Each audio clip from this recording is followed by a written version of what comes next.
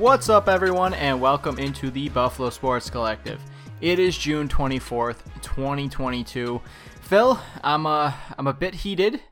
I'm a little angry. I got a lot of fire burning in my belly right now, and I want to let loose, but I gotta wait because that is the second half of our show for the Buffalo Bandits, and we got some Bisons to talk about before I can let loose and let my rage do the talking.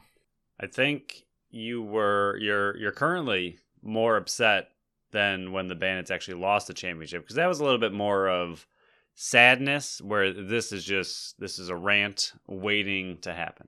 Yeah, I haven't ranted in a while. I haven't ranted on a Buffalo sport in a while because everything's been going good. Other than the Sabres pickup of Bishop. Even that, it was very confusing. I feel like we ranted, but it was more calmly, and I guess that is more like, hey, it makes sense, this kind of deal, but you didn't get enough. So, I liked part of what they did. That's it fair. Just didn't make any sense. For what I'm angry about, none of it makes sense. I don't get it whatsoever. It makes zero sense. The rest of the league understands it, but apparently the Buffalo Bandits don't. And yes, they just made it to the finals, but that doesn't exclude you from making dumb moves, in my opinion. It just doesn't make any sense, and I'm not happy about it, and I'm going to let that roll as much as I can in the second half of the show without letting it affect the first half. So here we go with the first half. Yeah, so remember, you can follow along with us on Facebook and Instagram at Buffalo Sports Collective and on Twitter at Buffalo Sports Co.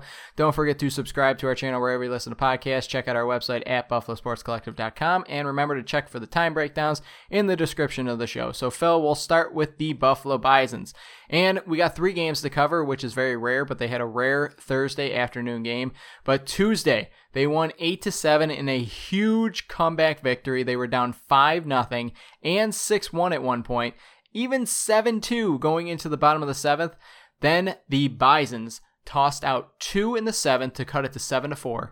And then, in the bottom of the 8th, Podcool hit a RBI double. Then Taylor hit his second home run of the game, a 3-run shot to clear the bases and give the team the lead they would not give up. Bisons used 8 different pitchers to get them through the 9 innings, allowed 5 hits and 7 walks. It was just a great game overall.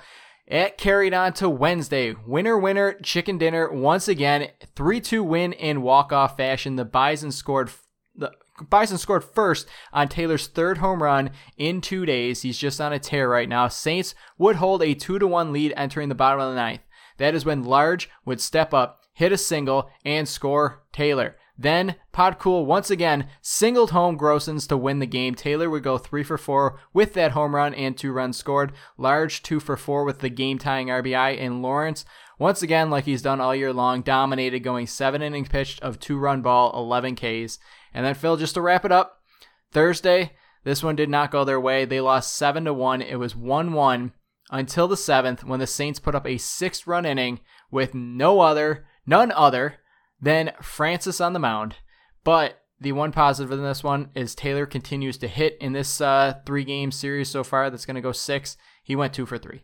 The most interesting thing about these 3 games is we are seeing a little bit of the Bisons of last year with a lot of these comeback victories and just the walk-off fashion. There were so many times last year that you and I were kind of keeping an eye on the score and not really that they're out of it, but we'll see what happens, and all of a sudden in the bottom of the 9th, they come back and either win it or take it to extras and win it in extras. So we saw that a lot last year, and you're starting to see it a little bit more this year. Pretty interesting. And the going down 7-2 in the bottom of the 7th, it's not easy to, again, this is what they do is their job. So it's staying focused is, I guess, not what I'm trying to get. I guess the morale on the bench, trying to stay positive in the bottom of the 7th with only 9 outs to go, that you're going to be able to get 5 runs and then even more to win it. So 6 runs.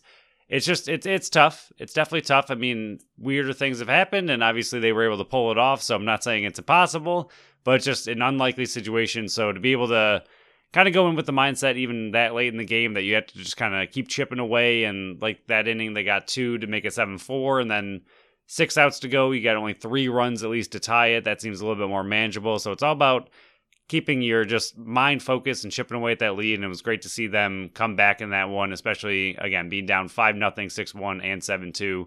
Kind of reminds you a little bit of a NLL-style comeback with just you're never out of it kind of mentality. And then, again, winning the next game, which was great for Lawrence to see them pull off that win after he went 7 innings of 2-run ball and 11 strikeouts. He, like you said, continued to just absolutely roll.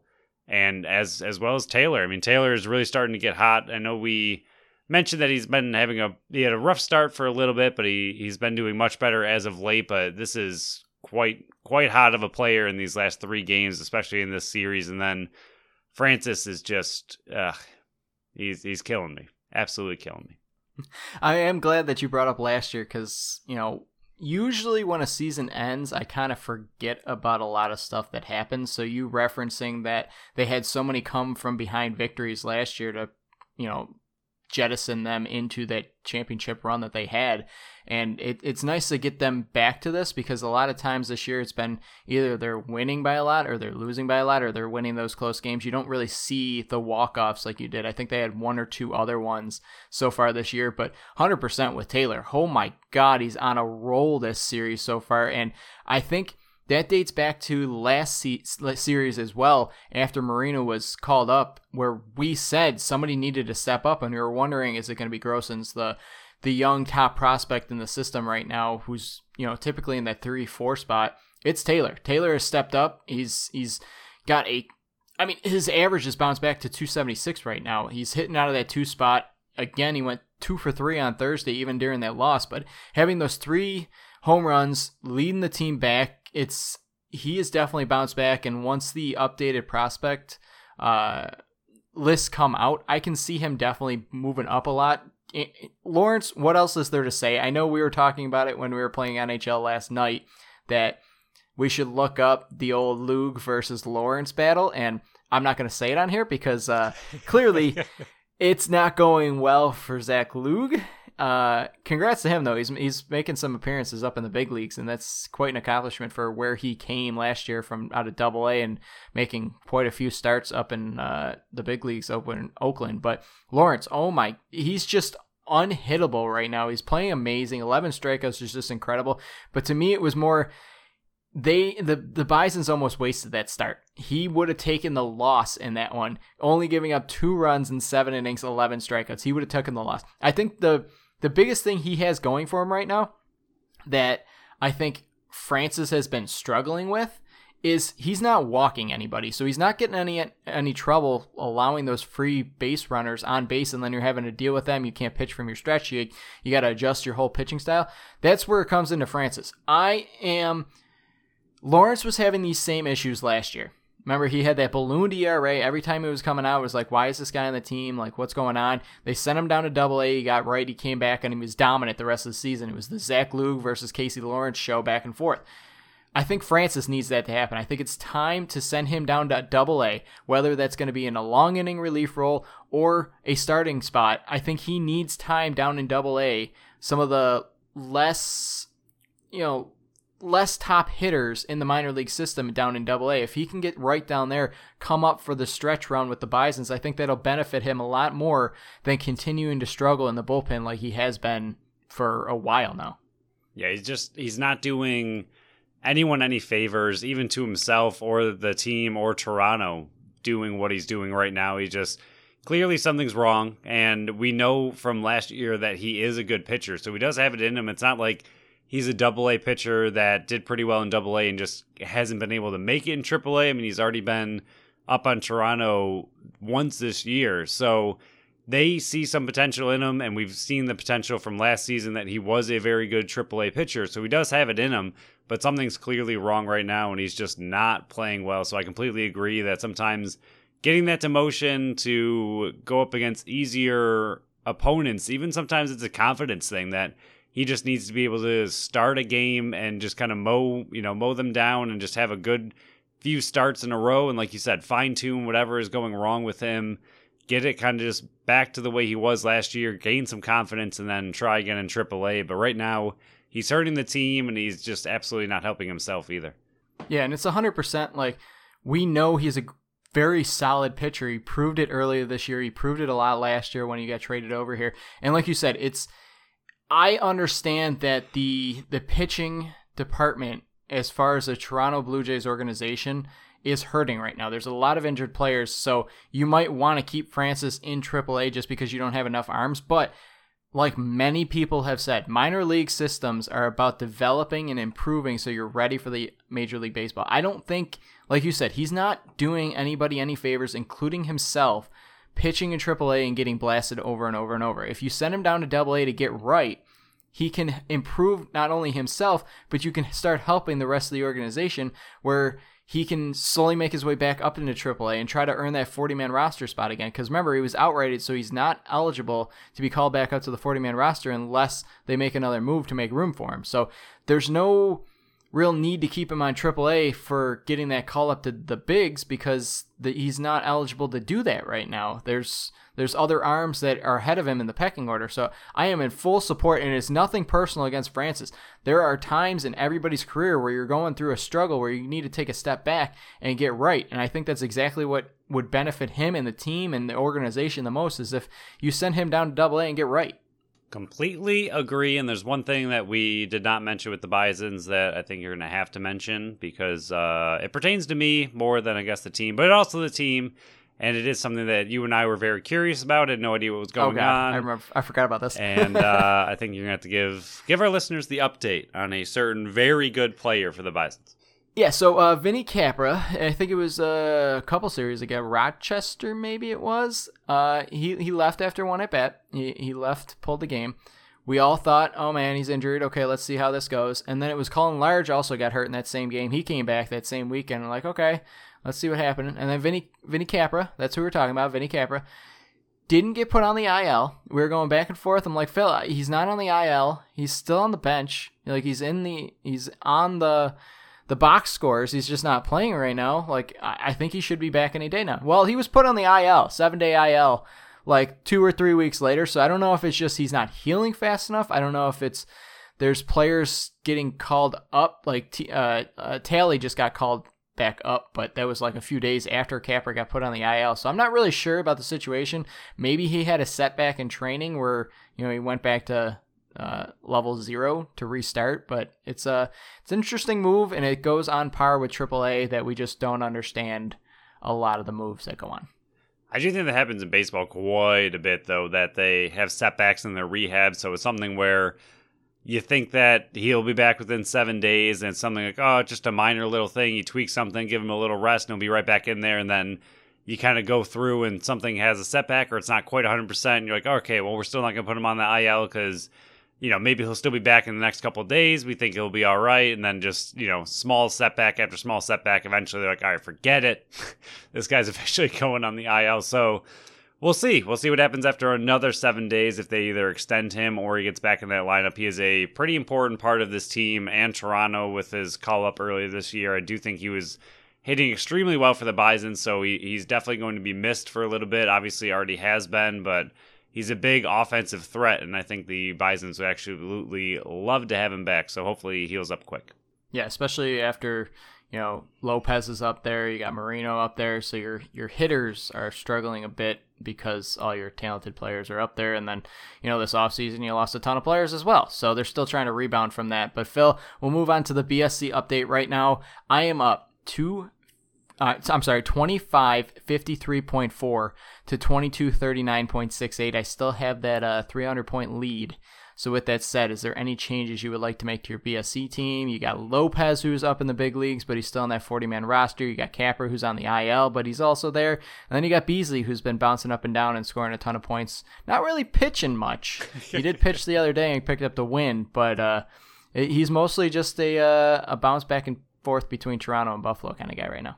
Yeah, he's doing his job for my team, though. He really is.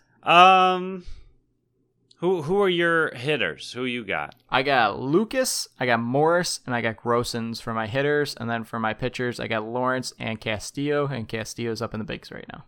And then Warmoth and Large are free agents. Warmoth and Large are the free agents that are probably at the top of everybody's list if you're going to make a move. I'm just worried that you're going to take Capra from me. I promise I will not do that this time. But next I time can't we're promise going that to for the the future. coin.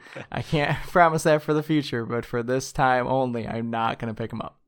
All right. Well, I'll take large over Capra Psych! for now. I'm going to pick him up. No, I'm kidding. So you large over Capra? Yeah, we'll see. We'll see how it goes. And I do like Capra a lot, so hopefully I can get him back. But we'll see how it all shakes out.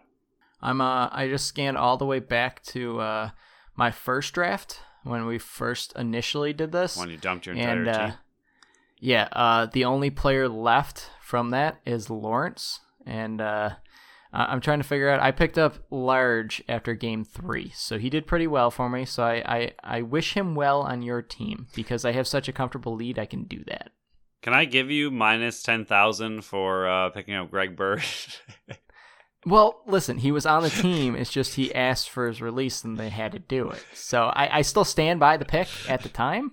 And if, Bisons ever did what we were hoping they would do and put out the list ahead of time before we record, that would be better. But they never do because they hate us. And I don't know why, because we're the reason they won a championship last year. So, true. Boom. And they are well on their way to another one, flirting with staying in first place and being in first place and being at the top of the league again, all because of us. Yeah, so why hate us? I don't get it. Haters gonna But hate. yeah, we will... But we will cover the rest of the series versus the St. Paul Saints on our Monday show. It's another important series. The Bisons are on an absolute tear right now. They're about a game and a half up in the standings, I believe. I think they're a full 2.5 before the rest of the games on Thursday because, remember, they had that early game. But we will move on to the Bandits. We do have a quick correction from our special Wednesday show for the protected players list. Now, again, NLL, they hide everything. They're not very transparent. I will give them hands. They were a lot more transparent with RFAs and UFAs that they just released because of the protected players list today. Credit to them. They hadn't done it in a few years. I love it. It's a step in the right direction. I'm going to pat you on the back. It's a step in the right direction. When you do things that are good, I'm going to applaud you.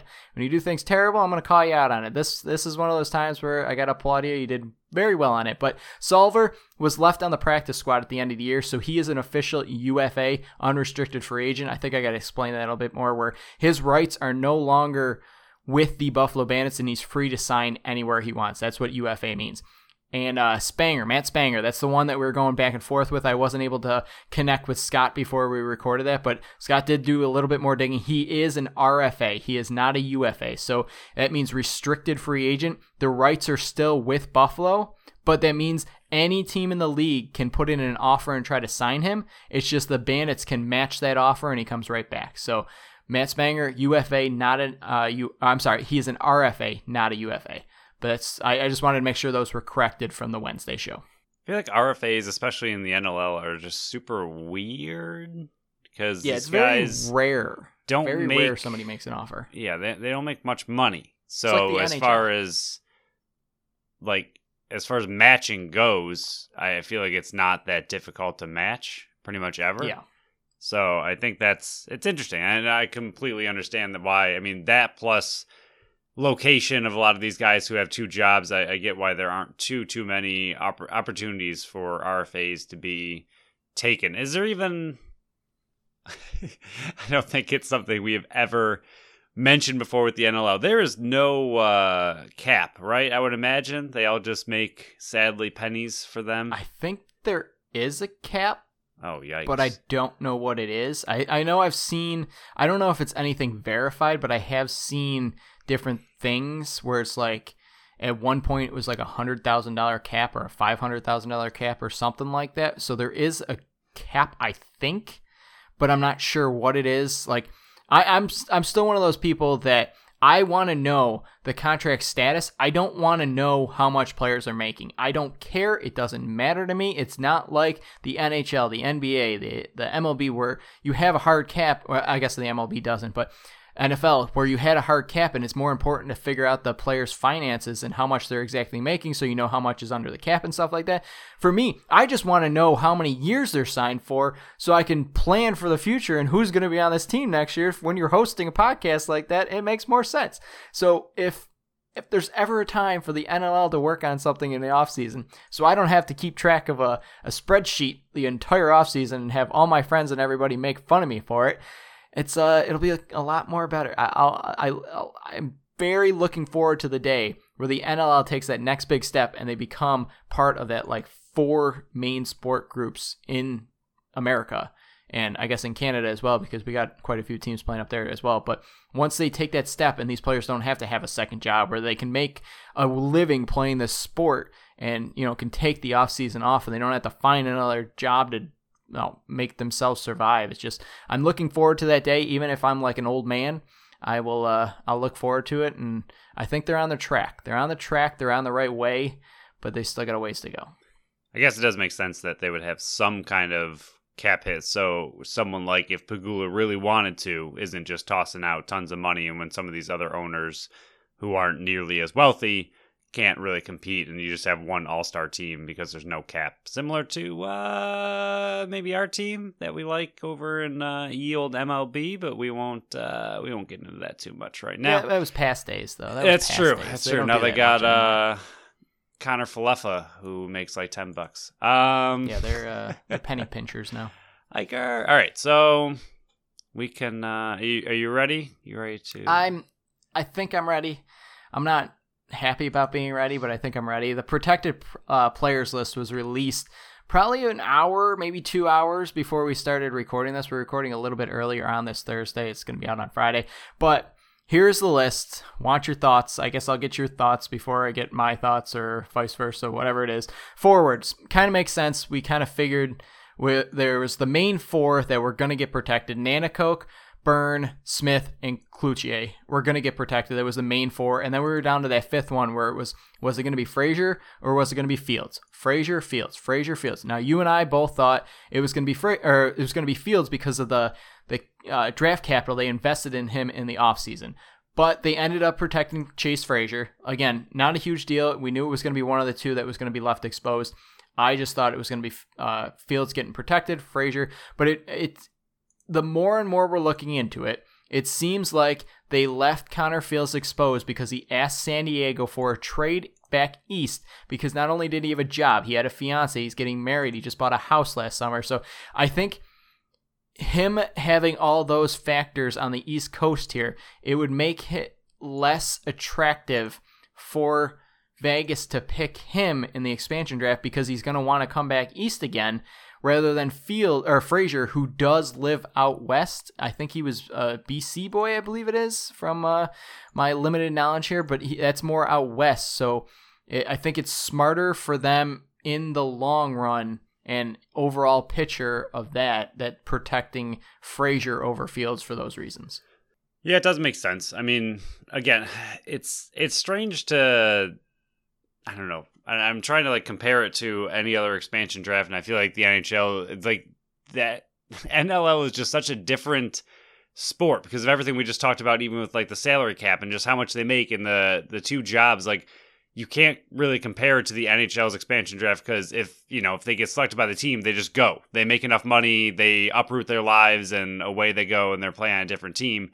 Whereas this, like, you have to not only take into consideration where they live and just where their kind of home base is, but at the same time, I feel like the Bandits would have a lot of these talks with these players. Like, hey, if we leave you, unprotected, this will happen, or we might do a deal or something, or because we know you live here, we don't think that Vegas will really take you because, they don't want you to move either. And just, especially with how the way the league works. I mean, Mitch Desnew, who could be a possible defender of the year that the Bandits lost, which is a huge loss for them, but they lost him because of mainly his schooling, is the way we understand it, that they traded him. Toronto, I don't think in any other league, 2 massive rivals are trading star talent to each other, but because he is going to school in Toronto, they, decided to make that kind of trade just for the betterment of that person's life. So I think that's just such a unique league, a unique situation, and exactly what you're saying. Like, Fields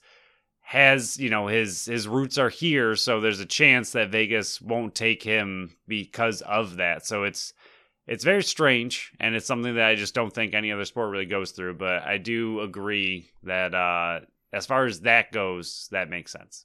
So then we move on to the rest of the team here. They had 6 more spots left. They protected Sam LaRue. That was a bit of a shock to me just because I thought he was a forward. I guess they had him designated as a defense, which makes sense because that's the only position he played this year. They also protected Justin Martin, Ian McKay, Steve Priolo, Bryce Sweeting. And then, Phil, this is what's got me hot and bothered right now, and not for the good reasons. They protected UFA Goalie of the Year candidate, MVP candidate, Matt Vince, who can reject the franchise tag, Phil. There was absolutely, and nobody can explain it to me differently, and I know you said you're going to try, but there is no reason that you had to protect Matt Vince. We said it in Wednesday's show. He's a UFA. He already instantly can say, I'm not signing with you. Oh, but can they put a franchise tag on you? No, he's 40. He's over the 34-year age limit where they do not have, he can just say, hey, I'm not going out west. They can do that. Now, some people might say, well, they had to protect him because what if Sean Williams was talking to Matt Vince and Matt Vince wants to go back out Vegas? Well, guess what? He can still do that come August 1st. He's a free agent. Buffalo can just say, hey, you're going out there. Oh, can they franchise tag him? No, they can't. That's the whole thing. There's nothing stopping Matt Vince from going to Vegas if he wants to go out there. They can protect him all they want. He can still go out there. Guess what? It doesn't matter. If they were going to pick him, guess what? You just saved Connor Fields. It doesn't make any sense why you protect Matt Vince in this draft when you don't have to. They were the only team in the NLL to protect a UFA that can reject the franchise tag. The only team. It doesn't make any sense. It's like they saw the first rule that said 5 forwards, 5 defense, and a goalie, and they went, yep, doing that one. Didn't even look past that. They didn't scroll down on the computer screen. They just saw, oh, we have to protect this. Let's do it. Matt Vince, you're protected for whatever reason. It doesn't make any sense. I don't get it, Phil. It's just mind-numbing, and this is one of the reasons that I get so upset with this league, because it's like half the people in it don't understand what's going on. I think that was also further proven by the post that the Bandits made as to when the expansion draft is. I mean, it's just, again, we talk about it so much with this league that it's the little things that just seem unprofessional or seem wrong that you don't see in other leagues, that they double check their work. They make sure everything's good before they post. It's just, again, the little things, even like the stats that you have to constantly hunt down and find, the contracts that you have to hunt down and find, if you can find them at all. It's just things like that are what are kind of holding this league back. Obviously not the only things that are holding this league back, but when fans want to just dive into what their team's got going on, they want more information on their team, it just doesn't exist. I think part of that just takes away the ability for fans to be a little bit more involved with the team and just really follow them a little bit closer. I mean, I know you and I often go on the, Cap Geek? Is that what it is for the NHL? Cap Friendly. Cap Friendly. There it is. We often go on that to see what the Sabres are up to and, see what kind of draft picks they have, how long the contracts are, what's going on.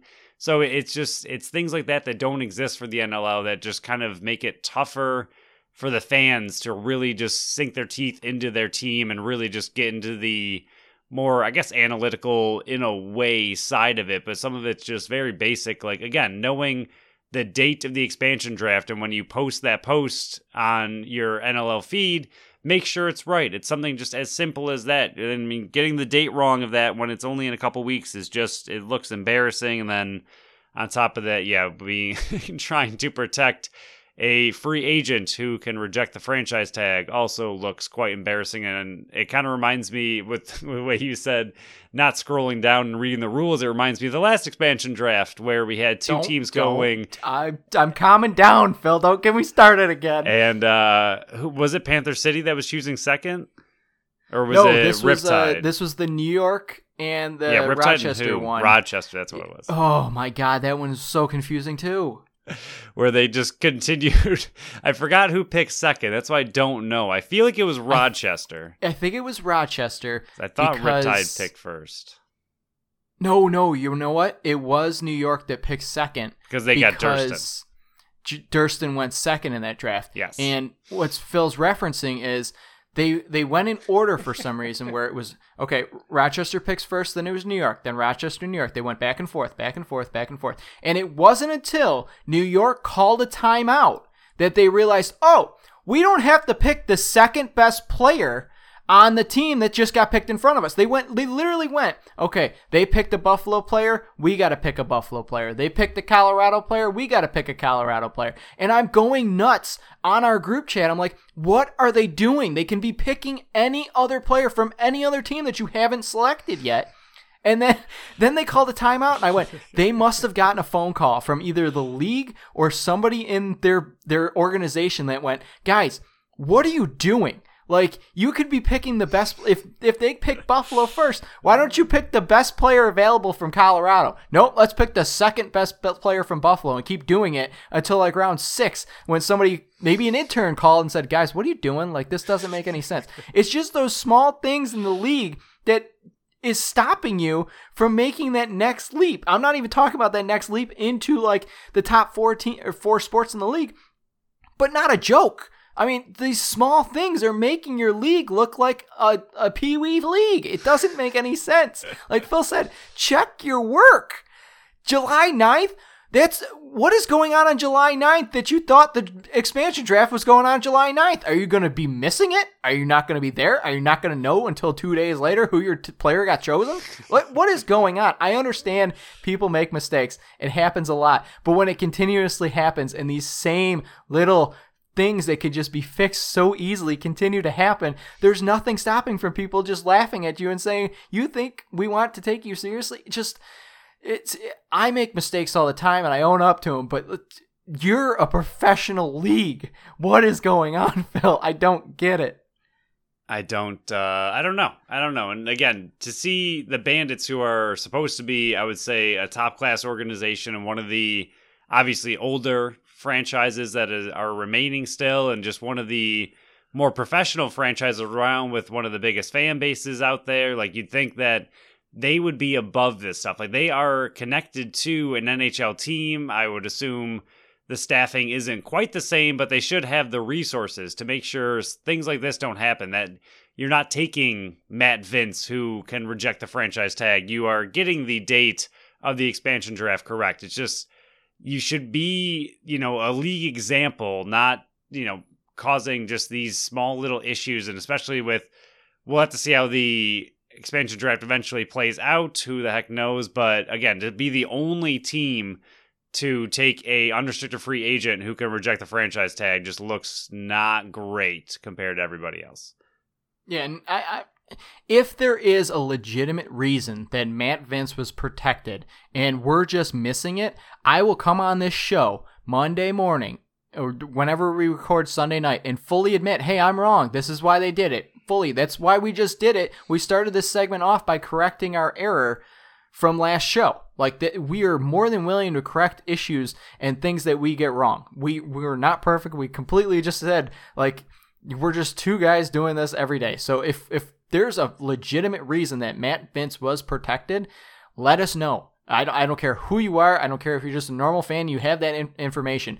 Name your source. Got it. Whatever. I'll come on the show and fully apologize that you guys were smarter than me, and it's not hard to do, but you were smarter than me protecting Matt Vince. But I just don't see it. Everything I know about this, which, yes, it's sometimes not 100% correct, but everything that I'm looking at, where he is a UFA, he is free to sign wherever he wants, he cannot get tagged by Vegas, so you're not fearful of that, and even if Vegas wants to sign him, protecting him does not guarantee you get to sign him because you can't even franchise tag him. So there's just everything I'm looking at, every box I'm checking off is just, you wasted a spot on Matt Vince that could have been used on a sixth defenseman that you might lose in the expansion draft now, that you just exposed in the expansion draft. And I guess that's a good tie-in to leaving the guys that did get exposed. That means Adler is exposed. Frank Brown, Kevin Brownell, and Kyle Buchanan. Both guys, UFAs, you didn't protect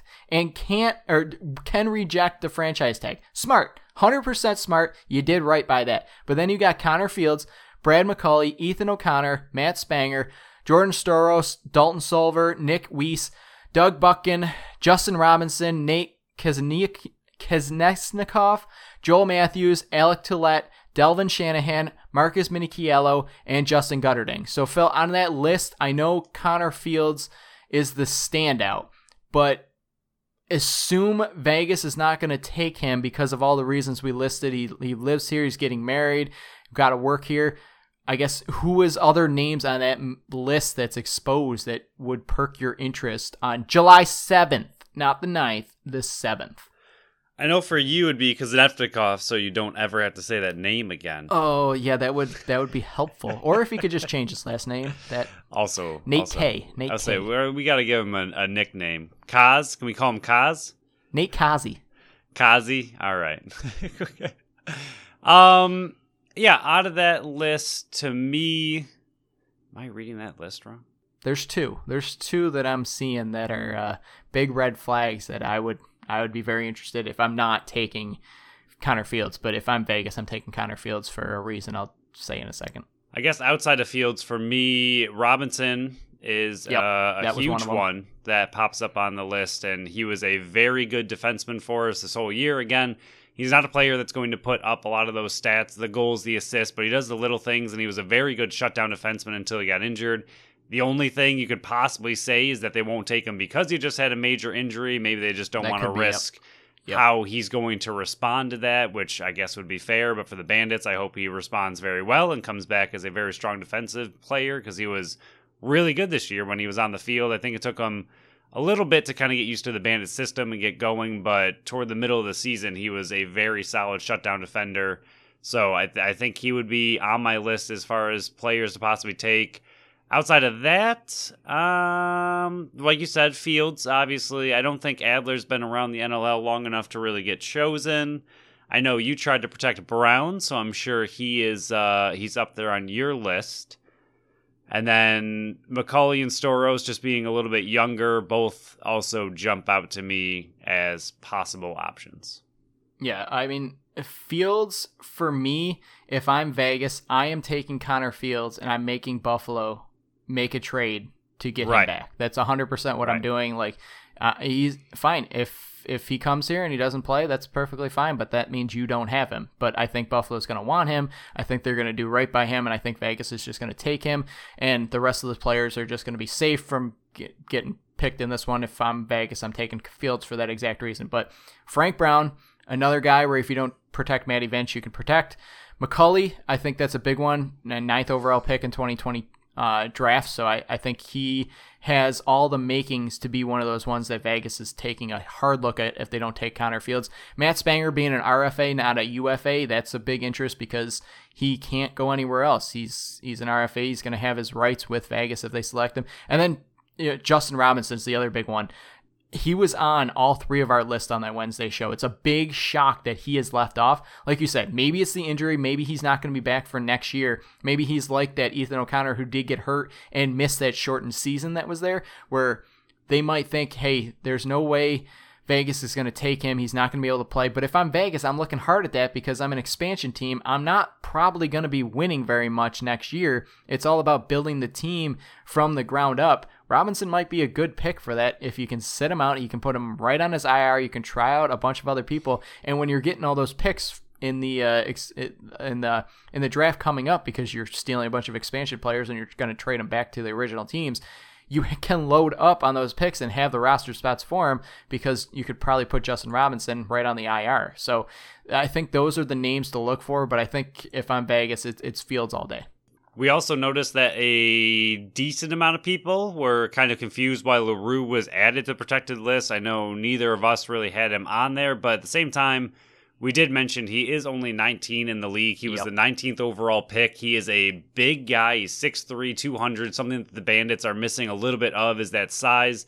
I know they had him listed as a defender, even though coming through the draft, he was listed as a forward, so little confused how they kind of got away with that, but like you said, he did only play defense, maybe even officially in the books he's only played defense, so even though coming through the draft he was labeled as a forward, maybe they kind of just got away with one there, and you can save a young offensive talent who, again, he has the makings to be a very, very, very good player. He's just extremely young, so most of these guys being 22, 23, 24 when they enter the league. He's one of the rare ones who entered at only 18 and now 19. So I know it seems a little strange. And again, he didn't play too much this year, but I think as far as future goes, he could be a very big piece as he continues to grow with the NLL and just continues to learn a little bit more about the game. So I get it that they don't want to lose a player like that. Again, I know some people were just kind of mentioning that he didn't really play a lot, so why are you bothering protecting him? But he's very young. He has a lot of skill. He has a lot of potential, and I do think that he would have been pretty high on the list for Vegas as just a, like you just mentioned, a younger team looking to build around future talent. I mean, he's going to be in the league for a very, very long time, be it only 19 right now. So, I mean, when he's in his prime, most of the people like Dane Smith are 28, 29, 30 when they're in their prime. He's going to be 23, 24, 25. So he's going to have a very long career, assuming he stays healthy, and I think he could be a very big piece for the Bandits team moving forward. So I get why they protected him, and I get the confusion from others as to why he was protected. Yeah, 100%. I mean, credit to the Buffalo for being able to get his position switched to defense so you could protect him, because he was one of those ones that all three of us mentioned that he could have been a possibility for all the reasons that you just said, that we weren't blind to the fact that he's 19. He was a former early second round pick, 19 overall, that he could have been on the radar for Vegas. So being able to have them mark him as a defenseman and being able to protect him, that makes sense. It still goes back to Matt Vince. You would have been able to protect a sixth defender if you didn't protect Matt Vince in an unneeded protecting spot. It's AKA just very confusing. Robinson would have been great to see on the protected list. Now, or Spanger, Brown, any of them? Any of them. Oh, God. As far as, like you said, I was going to throw a little positive spin on this. It really doesn't have anything to do with the protected list, per se. I do think that they fudged that one up pretty roughly. I don't know, again, what the thought is. And maybe, hopefully, I was about to put it there, hopefully we find out why they went this route, and just hopefully there's a good reason and not simply we didn't scroll down and see there were other options. Because another good example, which I'm kind of getting past my positive point, but another good example of a team that did not do this was the Toronto Rock. They have Nick Rose, and he is not protected. And Nick Rose, again, top 3 goalie of the year candidate, obviously a huge staple to their team and one that led them to the Eastern Conference Finals. Obviously, they lost to the Bandits. Give a little woot for the Bandits there. But again, another team that decided to protect only 4 forwards and a slew of defense. Their team is mainly defensive, so it made sense for them.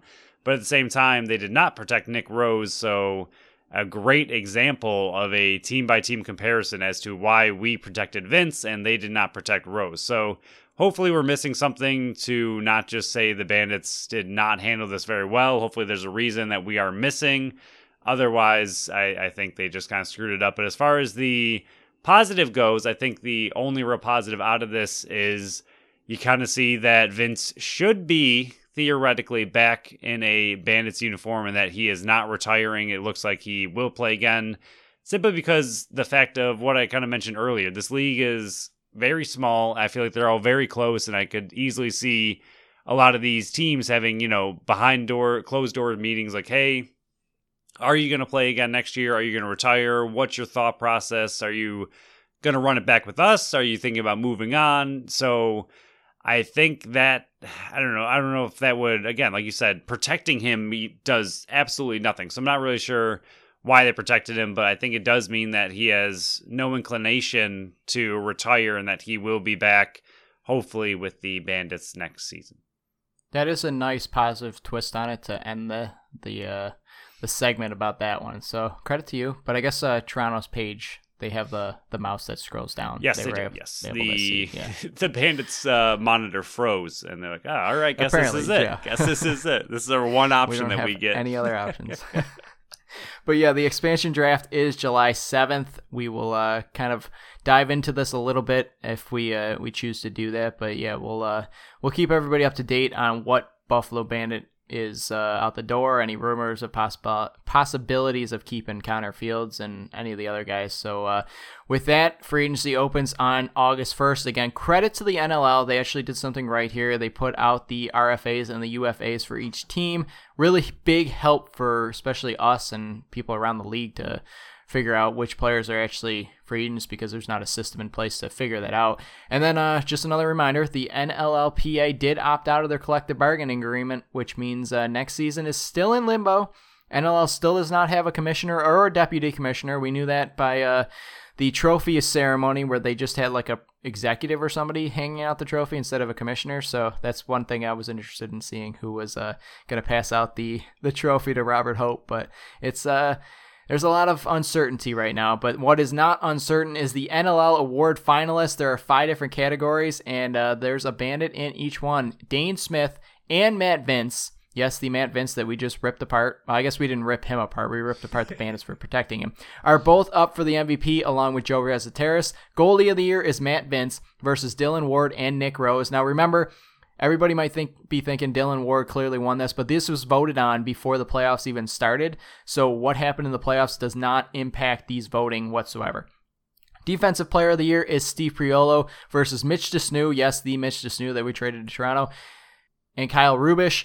Coach of the year, Johnny Tavares versus Tracy Kelusky of Panther City, well-deserved, and Matt Sawyer of Toronto. And then GM of the year is Steve Dietrich versus Jamie DeWick of Toronto and Bob Hamley of Panther City. So there's a lot of possibilities up here. It's I guess it's a big red flag for everybody that said, oh, Matt Vince is not good anymore. He's washed up. He didn't play well enough. He's the reason we lost. He's up for both MVP and goalie of the year. And I think that's a huge, huge indication that he is no longer washed up, as opposed to a bunch of people who are claiming he is.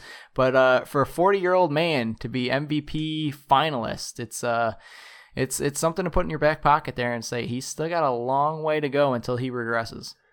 Yeah, we recently started playing indoor soccer again, and we are not near 40 and much smaller field, not on a professional level, and we are hardly keeping up. So credit to him and his just dedication to staying in shape and staying at the top of his game. And again, seeing him up for MVP and goalie of the year, clearly has not lost a step. If he is back in a Bandits uniform next year, I will be extremely happy to have him as our goalie once again and just kind of try to run it back. But if he moves on, I'll be disappointed and very confused as to what the Bandits are going to do with the goalie. So I do hope he's back for the Bandits. And like you said, he is clearly not washed up, and he is someone who stays in incredible shape. And I could see it happening once again going into next year. Yeah, all these awards are going to be announced throughout next week. I think they're spacing it out, which, again, I think is very smart. Congrats to NLL. I think being able to take up coverage on every day of next week is a lot better than just having a one-day media blitz of all this stuff. You can wait in anticipation all throughout the week to find out who won what award. I think that's great, and I think that's a great idea by whoever came up with it. So we will move on to the other league that's currently playing. They're into week 4, the PLL. Josh Byrne, Dane Smith, Ian McKay, Chase Frazier, and Tehoka Nanticoke joined the quote-unquote and hashtag Buffalo Chaos to their active roster. Now, Max Adler and Chris Coutier were both added to the PUP list, so they will not be playing, but the other 5 guys that I did mention will be on the active roster this weekend. And then Connor Fields was also added to the Archers active roster. And then sadly, Dalton Solver was released from the Cannons and put in the player pool, so he is eligible and able to sign with any other team if the other teams sign him. But it's besides Connor Fields, it's a Buffalo Chaos party and watch party is what we're going to be doing the rest of the summer now. And don't you dare forget about Larry the Goldfish. He is with Larry, yeah. He is playing in the PLL on the Whip Snakes. Justin Gutterding, who again, another very confusing player as far as the Bandits go. I have no idea why he just wasn't on the practice squad or wasn't in uniform this season. Not really sure what happened there. But as far as the PLL goes in the Buffalo Chaos, I think Solver being released just gives another option for him to join the Buffalo Chaos. So 100%. Then it's already one less team we got to watch because he's not on the Cannons anymore. So if he signs with the Chaos, we really only got to focus our attention on 2 teams rather than 3. But it won't affect the Bandit season next year, I don't think, at all. But I do think it's interesting to see Adler and Cloutier both on the PUP list. I wonder if they are just simply nursing injuries from the playoffs that they kind of both fought through, and now that they have a brief second to rest, that the team, the Chaos, nicely put them on the PUP list to allow them to heal before joining that team as well. So I think it's interesting to see them both on that list, especially Cloutier. I mean, we didn't really hear or see anything that would indicate that he was injured, but I think it's good for the player and the human being to be on that list and get a little bit of rest and actually heal whatever is bothering them. Yeah, it'll be interesting to see because I know you had Chase Frazier in the PLL fantasy game that we played last year and couldn't get back into the country because of all the visa issues and the border security. So hopefully that is long past this year and we don't have to worry about that. But Phil, it is time. Once again, it's the third installment of this. We've done it for the Buffalo Bills. We did it for the Buffalo Sabres. Now it's the Buffalo Bandits time. It is our annual BSC Awards show. Let's reflect on the season a bit. The Buffalo Bandits went 14-4 in the regular season. They went 4-2 in the playoffs, but they did lose the last two in the title game to Colorado. It's sad, but we're moving on. Let's keep this positive. We're moving into the awards, the most coveted award known to athletes around the world, and sadly, the other people around the world can't be a part of this because they don't play for any of the Buffalo teams, so they will never receive an award in the BSC. So, for MVP, we have three candidates here. They are Dane Smith, Josh Byrne, and Matt Vince.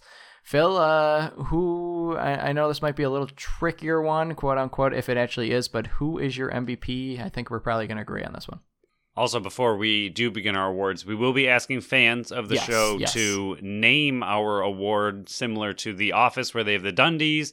We tried to briefly think of it, and we kind of just went blank as to what we would like to call our specific awards other than BSC awards. So if any fans have any fun, either Buffalo-themed ideas or BSC naming ideas for our specific award shows at the end of every season, please let us know because we could use your help. As far as MVP goes, I think it is slightly tricky because obviously Dane Smith had a absolutely monster year and kind of led the league in points by quite a bit, shattered records again, so it's always hard to ignore. But Matt Vince was an extremely good backstop as well for this entire defense, this entire team. And again, as far as most recent play goes, are we doing season only similar to the NLL, or are we doing playoffs included? Let's do the whole wrap-up of a season, so playoffs included as well. See, I think that's where it gets tricky because most recently in our mind, we have an absolute dominant second half by Matt Vince trying to keep the Bandits alive and in it and winning a championship. And you have, as some people have quoted him, instead of the Great Dane, they call him the Great Ghost, as he just kind of disappeared from the score sheet and the game. So I think, to me, if you're going season as an entire whole, man, it's still really I feel like they're just so close. I'll say it for you. I'm voting Matt Vince because of fair. Everything you said. Thank you for pulling the trigger. He's up for MVP award in the NLL. I think if Dane Smith would have not disappeared the last two games of the finals, it was his award. It was his award to lose, and he lost it. So I'm going Matt Vince. Yeah, I was leaning Matt Vince. I didn't want to pull the trigger, but I was leaning Matt Vince. So I appreciate that. So we will. Yeah, I think we are in agreement that Matt Vince deserves it. And again, just seeing just the way he played all year for the most part was very consistent. He had one or two here or there, kind of rough games, but for the most part, he didn't really disappear at any time. And when he needed to, be called upon most, I think he just played incredible. Even in those last two Colorado games, I mean. The game before it, only 11 goals given up, really something that the offense should have been able to handle. And then, again, that last game, only giving up 9 goals, something that the offense absolutely should have been able to handle. So I think Matty Vince deserves it. Matt Vince, your award is in the mail. We expect a picture with it, a nice selfie, and send it back to us, and we'll put it on our walls. But it's in the mail. Look forward to receiving it. You put these in the mail very quickly. I do. I got the drop slot right next to my chair right here. And you already printed it. I already did. It's nice and quick. Is this like the NFL draft where you got someone backstage etching the name in the jersey? 100%. You got the hat and the jersey ready. It's all Velcro, but this is like I got an engraver behind me right now doing it all. But we'll move on to Defender of the Year. We got 4 up for this award: Steve Priolo, Nick Weiss, Ian McKay, and Matt Spanger. This one also seems a little bit more difficult because of what happened in the playoffs. Yeah, I think, to me, it really comes down to Priolo and McKay. I know Weiss is obviously had his absolutely dynamite moment, which we will talk about a little bit later. But as far as just leaders of the defense and really just kind of keeping that defense focused and doing what they do best, I think it'd have to be, for that aspect alone, I'm leaning Priolo. But at the same time, Ian McKay was just that much more of a transition player, I think, than we've seen in other seasons. I think he just really added that element to his game a little bit more. I think the PLL might have had something to do with that for him. And he was a little bit more two-way than Priolo. I know we saw Priolo get in on the offensive side every once in a while, just kind of setting picks, but he's not really an offensive weapon, whereas McKay was actually a pretty decent transition weapon, especially in playoffs. There were multiple times where he came up with big goals or just had big plays, either assists or turnovers. So again, it gets a little bit tricky with playoffs and McKay doing what he does best. As far as just defense goes, though, as if we're kind of shifting a little bit closer to that, I think you have to go with the person who is also a potential Defender of the Year award winner in Steve Priolo. That is who I am also voting for. I know you mentioned that Ian McKay is kind of taking over that role of the coast to coast. I think Steve Priolo has kind of retired on the East Coast here, if you see what I did there. But I think Ian McKay is more of that transition role player as opposed to the defender that Steve Priolo is. It seemed like Priolo definitely did step up in the playoffs. It seemed like he was saving that up for the playoff time. And Ian McKay, he did have a couple breakdowns that I remember that kind of stand out on the defensive end throughout the year. And it's hard to ignore Steve Priolo's presence back there. I mean, when he was out that one game, I think it was New York's game, where it ended up being that 18-17 game where he was out, where you definitely noticed his presence was missing. Just on that aspect alone, I think you got to give it to Steve Priolo, who's still the leader of the defenders back there. Agreed. He is the captain of the defense. So, and captain of the team. But we'll move on to the offensive player of the year. We have a couple nominees here, and they are Dane Smith, Josh Byrne, Chris Cloutier, Connor Fields, and Tehoka Nanticoke. All five of them are very deserving of this award. But I think, Phil, this one's a little bit more easy for me, even with playoffs included. Yeah, this one's still same thing. I think as much as I would love to give it to Josh Byrne, because he had an absolutely incredible season that, again, is not talked about nearly enough with how much he improved, almost had his first ever 100-point season, and then carried that into playoffs and did extremely well in playoffs as well. So I would love to give it to Byrne, and he was a very close second, but Dane Smith, potential MVP of the league, is going to have to win this one. Yeah, I think if Byrne would have stepped up in any way in Game 3 or Game 2, I think I could have given this award to him. But he kind of disappeared just like Dane Smith did in that Game 3. And with that, I have to lean on... I mean, Chris Cloutier did his thing in the playoffs. He was kind of a different type of player this year, setting those picks, getting in those dirty areas. Connor Fields disappeared. And then Tehoka Nanticoke only really had that one huge game in Game 1, which was huge. It kind of pole vaulted them to the game win victory, but I think it's got to go to Dane Smith. 2 points short of tying his career record, 3 points short of breaking it. I think you got to give it to Dane Smith just on how amazing his regular season was. And he also did break the single season assist record, yes. And he did it in 16 games, which was the old record, how many games it took. So to see that and to see the pace he was on, just absolutely incredible season by Dane Smith. And he holds the record for most points in a season, most goals in a season, and most assists in a season. And not very many players. Maybe Johnny T did it back in the day. I would have to look that up. But I think he's one of the very few that have ever held all three of them at one time. It's a huge accomplishment.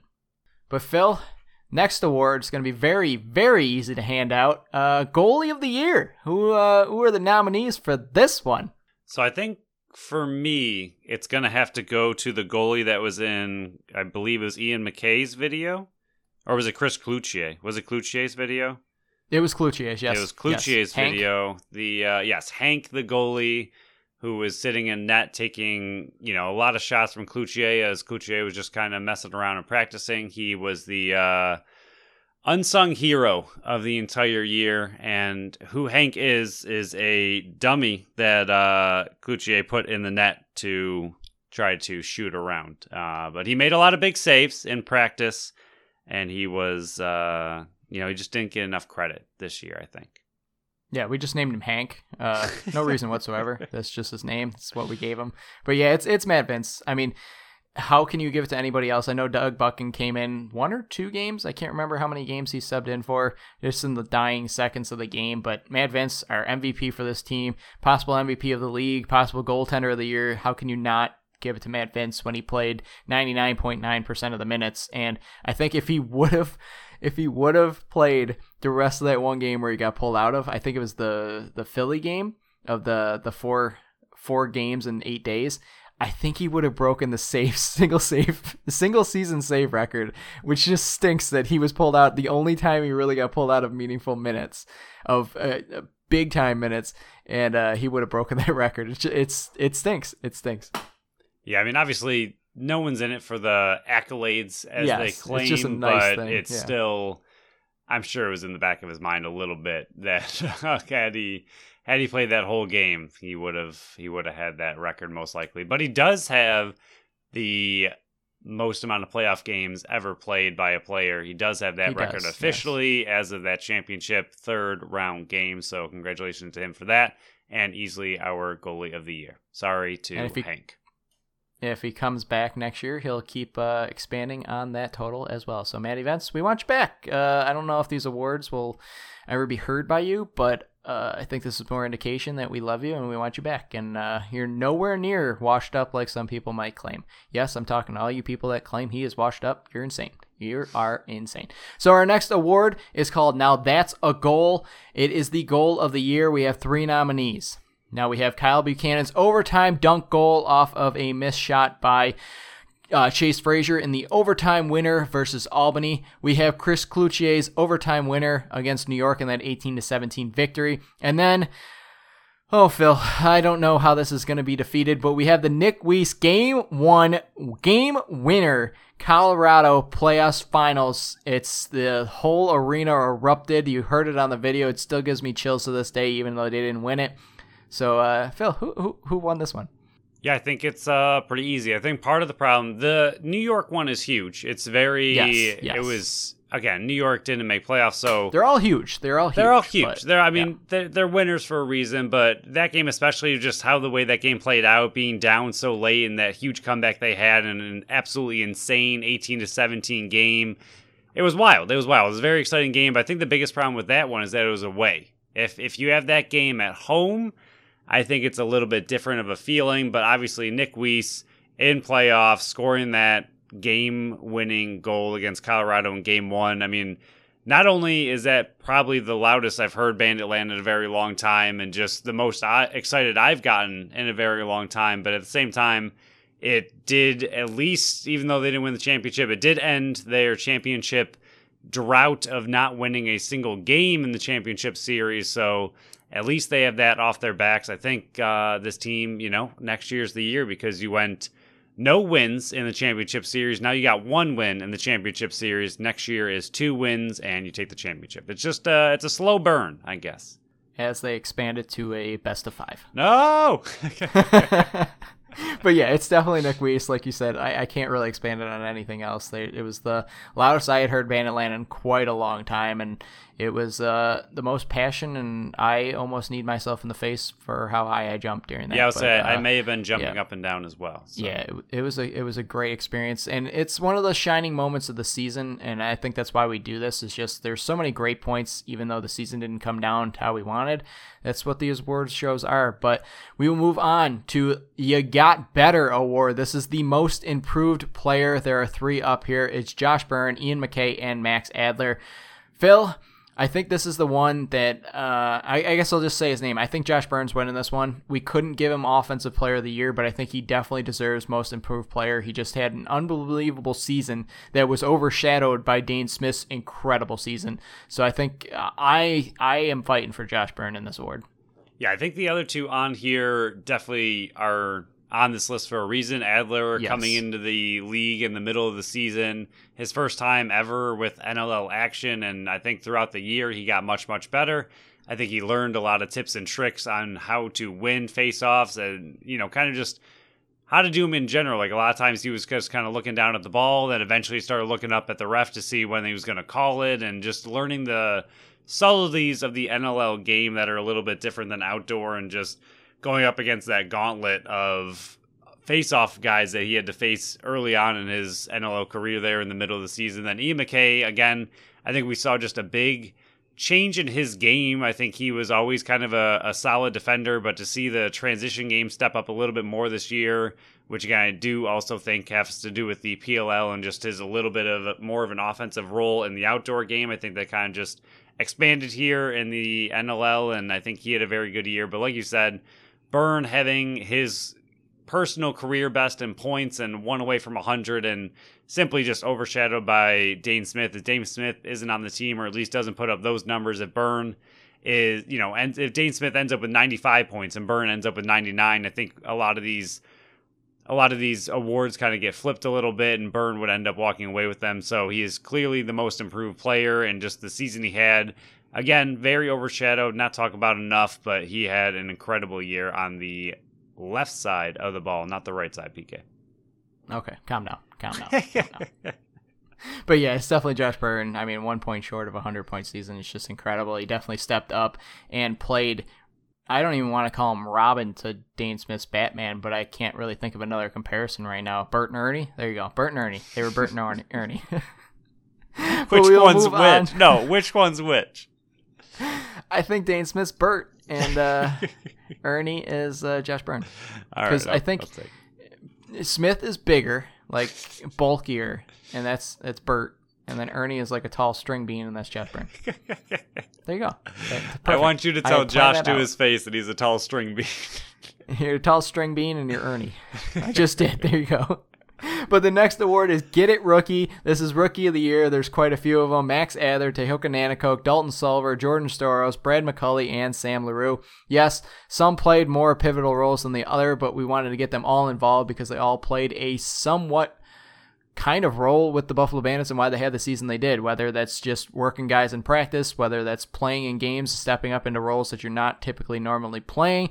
But I think they all deserve to be on this list, but I think there's one above the rest, and that's a guy that we just protected in the expansion draft. Sadly, a lot of these awards just have really not been all that close. Some of them have been closer than others. I think Matt Vincent Hank was probably the closest we've seen. But 100%. Yeah, Nanticoke being, the draft pick he was, and just how he kind of fell to the Bandits a little bit, but coming in with the talents he had, and just, again, being I believe a ball boy for the Bandits early in his youth.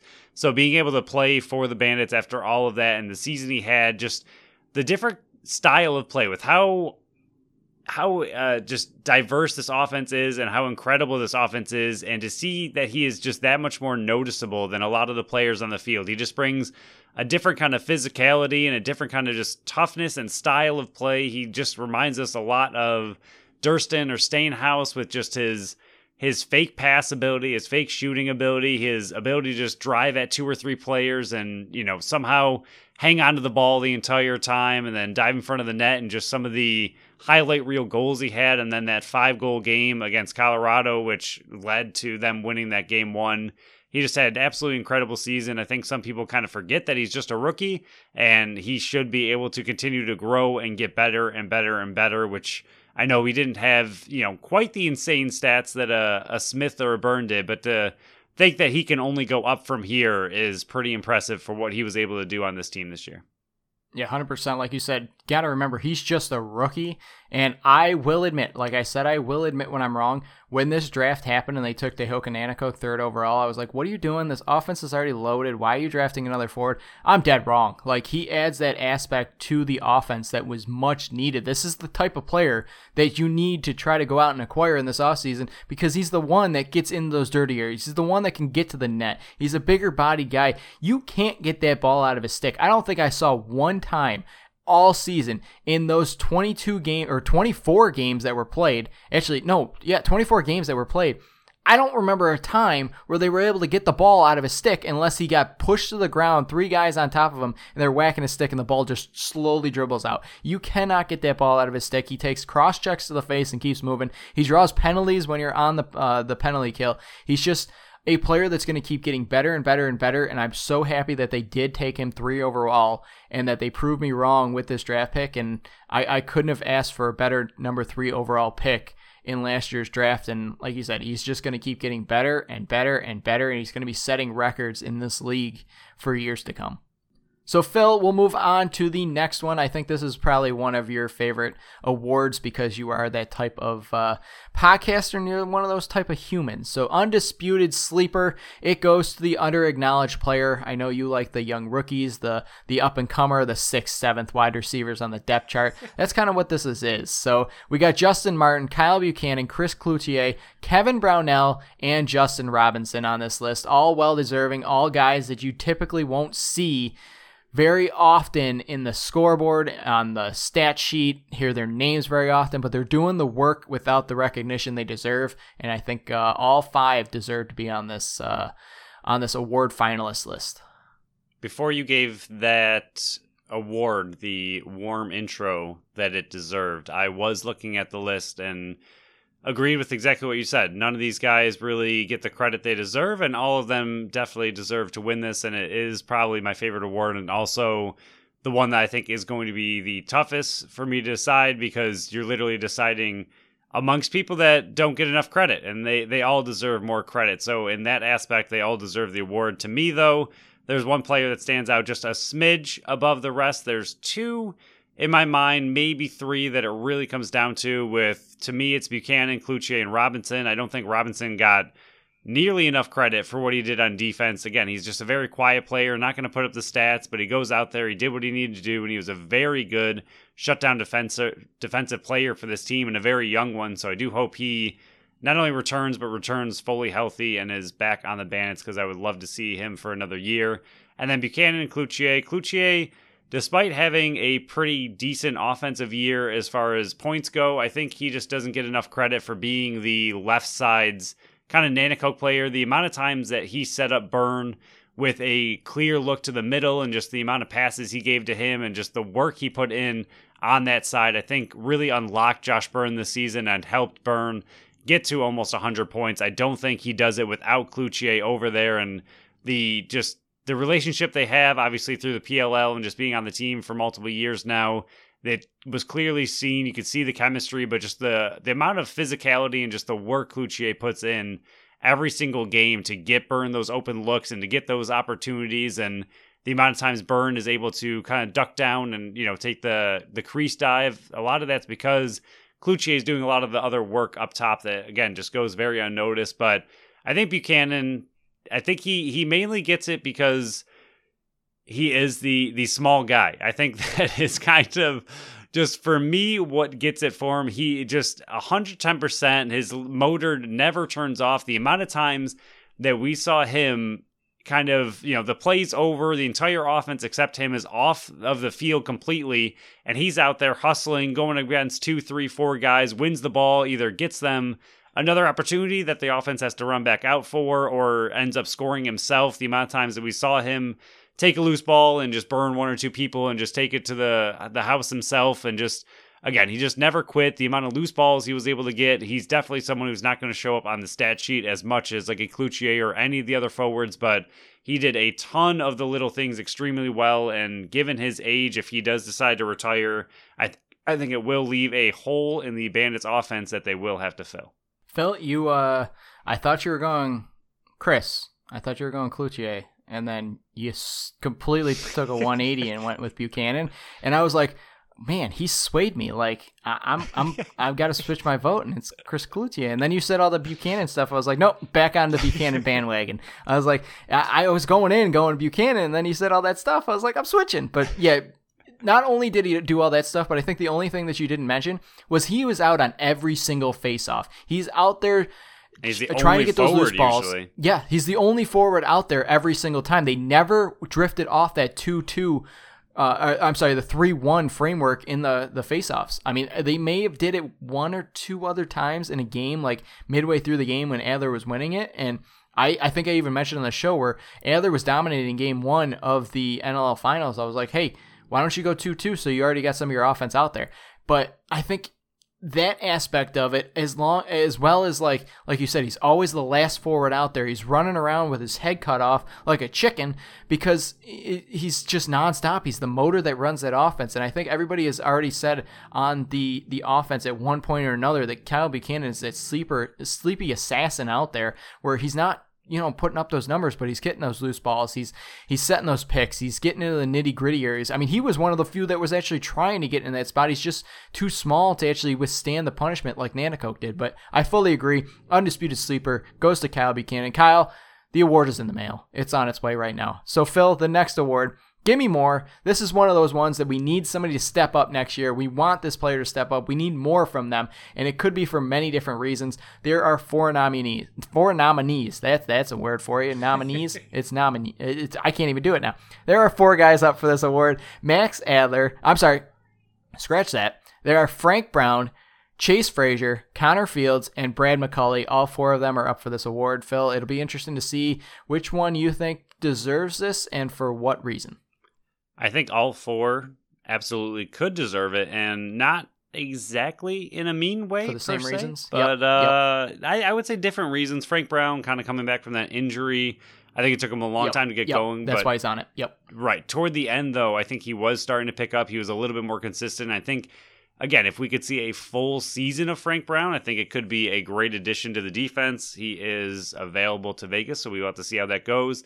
Frazier, I think he just kind of disappeared a little bit more than we expected this year. He was someone who I think maybe Nanticoke kind of took over his role a little bit and maybe it kind of ate into his points a little bit. But I think we saw him shift a little bit more to an outside shooter than he was. I think in years past, he's been able to get to the crease a little bit more, do his swim move, and just kind of take on defenders one-on-one. And I think he just kind of faded a smidge this year. Not that he was awful by any means, but I think he could also step up. Connor Fields, I think, just needs to be a little bit more dynamic, or just offer a little bit more. He does have, there were times where Fields does things that you're like, okay, can we see this a little bit more often? There were times where he had great crease dives and scored. There were times he was behind the net dunking the ball in. Then there were plenty of times where he is in his wheelhouse and he's in the middle of the field toward the top and just, ripping snipes. And I think I would just like to see him be a little bit more dynamic and a little bit more diverse of a player, just a little bit more 50-50 than simply running to the top of the offense a lot of the time. And then Brad McCauley, I just don't think got a great opportunity. And I think as far as stepping up, I would like to see him simply go out there and earn a position. Just go out there, prove that you shouldn't be taken off the field, prove that you were, taken in that position in the draft for a reason, and just go out there and show Banditland what you got. Yeah, 100%. I mean, I think you hit the nail on the head with all of them. I think Frazier and Fields came up way too short in the playoffs. I think that's a main reason they're on this one. Frank Brown, like you said, is because of the injury. I think he was coming on strong and he was playing a huge role on the defensive end. We just want to see it the full year. I think that's why it's nothing against the play on the field for him. It's just we want to see it full year, and that's step up into that defensive role that we need you for him. I am going to give it to Brad McCauley, though. I think you said everything perfectly. If Kyle Buchanan's not back, I think that is Brad McCauley's position to lose, being that 7th forward up in the lineup there. 9th overall pick, you got to be able to step into that role. He was a healthy scratch a lot of the season. I think he played 5 games for the Buffalo Bandits, scored his first goal, and I think that is the position. I know he's been working out with all the guys in Buffalo. I know he's doing all that extra stuff to get ready for it, but I think I want him to. It's not any negatives because this offense was just so powerful, so it's not really his fault for not being able to squeeze into that lineup unless somebody got hurt or had the COVID issues. But I think I would like to see him get that 7th spot in the offensive unit next year. You bring some youth into it. You bring some energy into it. I would like to see him win that 7th forward spot if Buchanan's not back. And I mean, like you said, 3 of these 4 guys are up for the expansion draft, so it'll be very interesting to see if all 4 of these guys are back. If 3 of the 4 are back, you got a couple that are RFAs. It'll be very interesting to see what this dynamic is next year.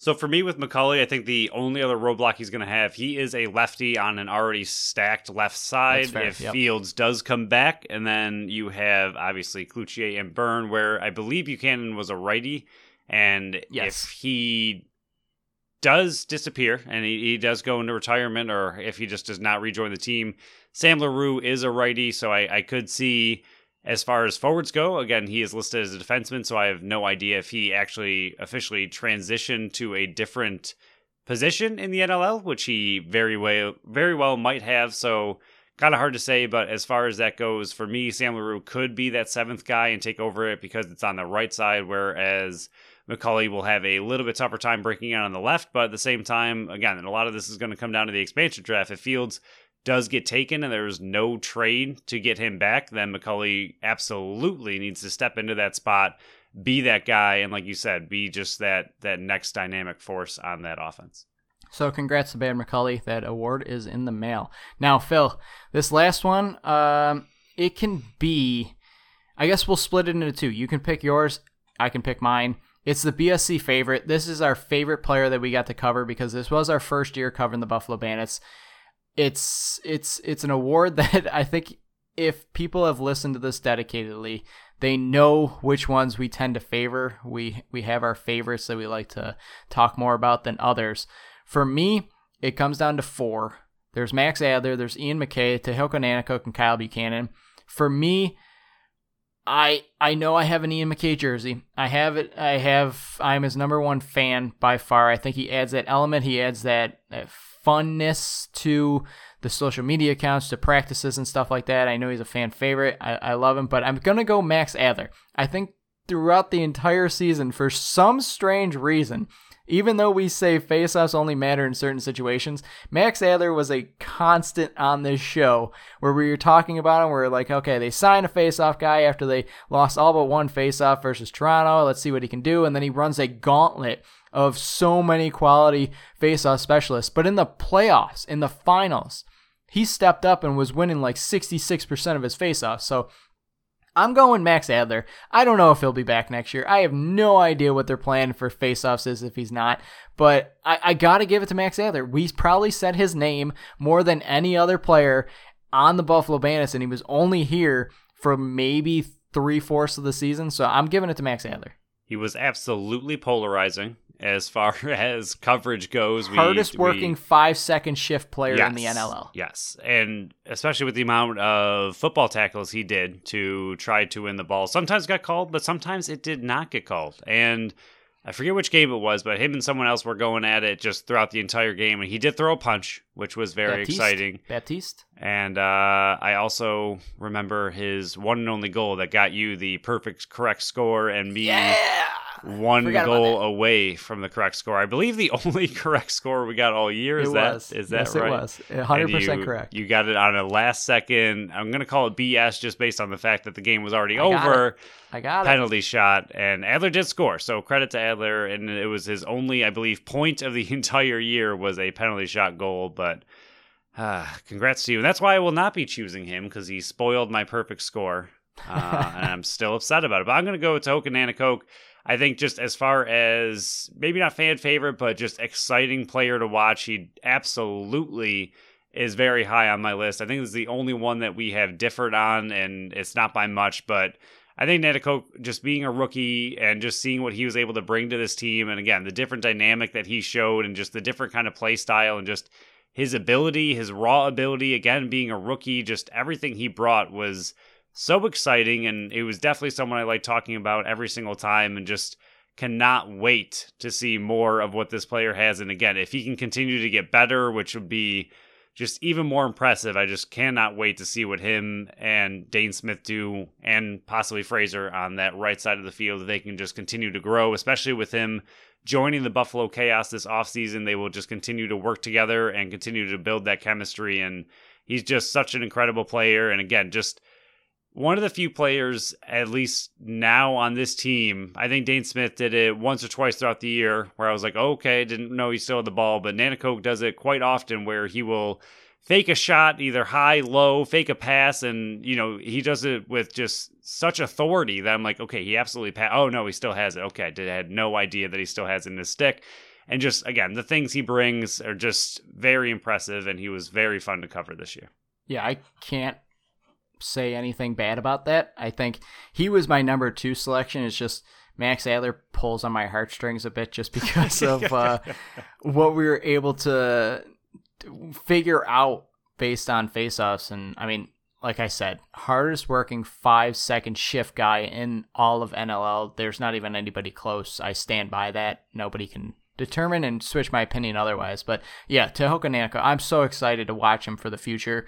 The way he's going to be able to grow and the things he's going to be able to do to his game to even get better and possibly even, I know he scored from his butt. He scored from his stomach. It's just unbelievable type of goals he's being able to do. It'll be interesting to see if he can change his game now that the league has videotape on him, how to try to fix his game, like stop his game, I guess, and control his game. I want to see if he's going to be able to adjust to their adjustments. Yeah, adapt to what the teams are going to be doing, because he couldn't do it in Game 2 and Game 3 because Colorado was not letting him get anywhere near the goal like he did Game 1. So it'll be very interesting to see if he has that sophomore slump that a lot of people do, or if he can fight through it and be one of those top reliable guys and move up to like number 3 on the scoring list for the Buffalo Bandits next year. It'll be very interesting to track the rest of his career, and I'm very excited about that. I also wonder with just his ability to shoot from outside and inside. I mean, he had that one, I think it was all the way from half, that he was literally like a second off that he scored from half. I believe it was on Ward, and it got through him, and it was only just 1 second off from actually having it be a goal, and it's the only reason it didn't count. It might have been on Rose. Not sure who it was, but he shot it from half, and it went in. And I wonder if, after seeing how well this year went, if the Bandits will ever kind of switch who's on point and who's down low between Smith and Nanticoke. Obviously, Nanticoke was usually the one, if Smith was out there, who was a little bit, lower on the field, closer to that goal line. I wonder if they will ever try to switch that up, allow Nanticoke to maybe take some of those far out shots and give Smith a better lane to the net to just kind of do something that he does best as well. So it'll be interesting to see how their strategy changes, like you said, as other teams get film on how to defend Nanticoke, and just to see if his game can adapt to it as well. But absolutely incredible player to watch.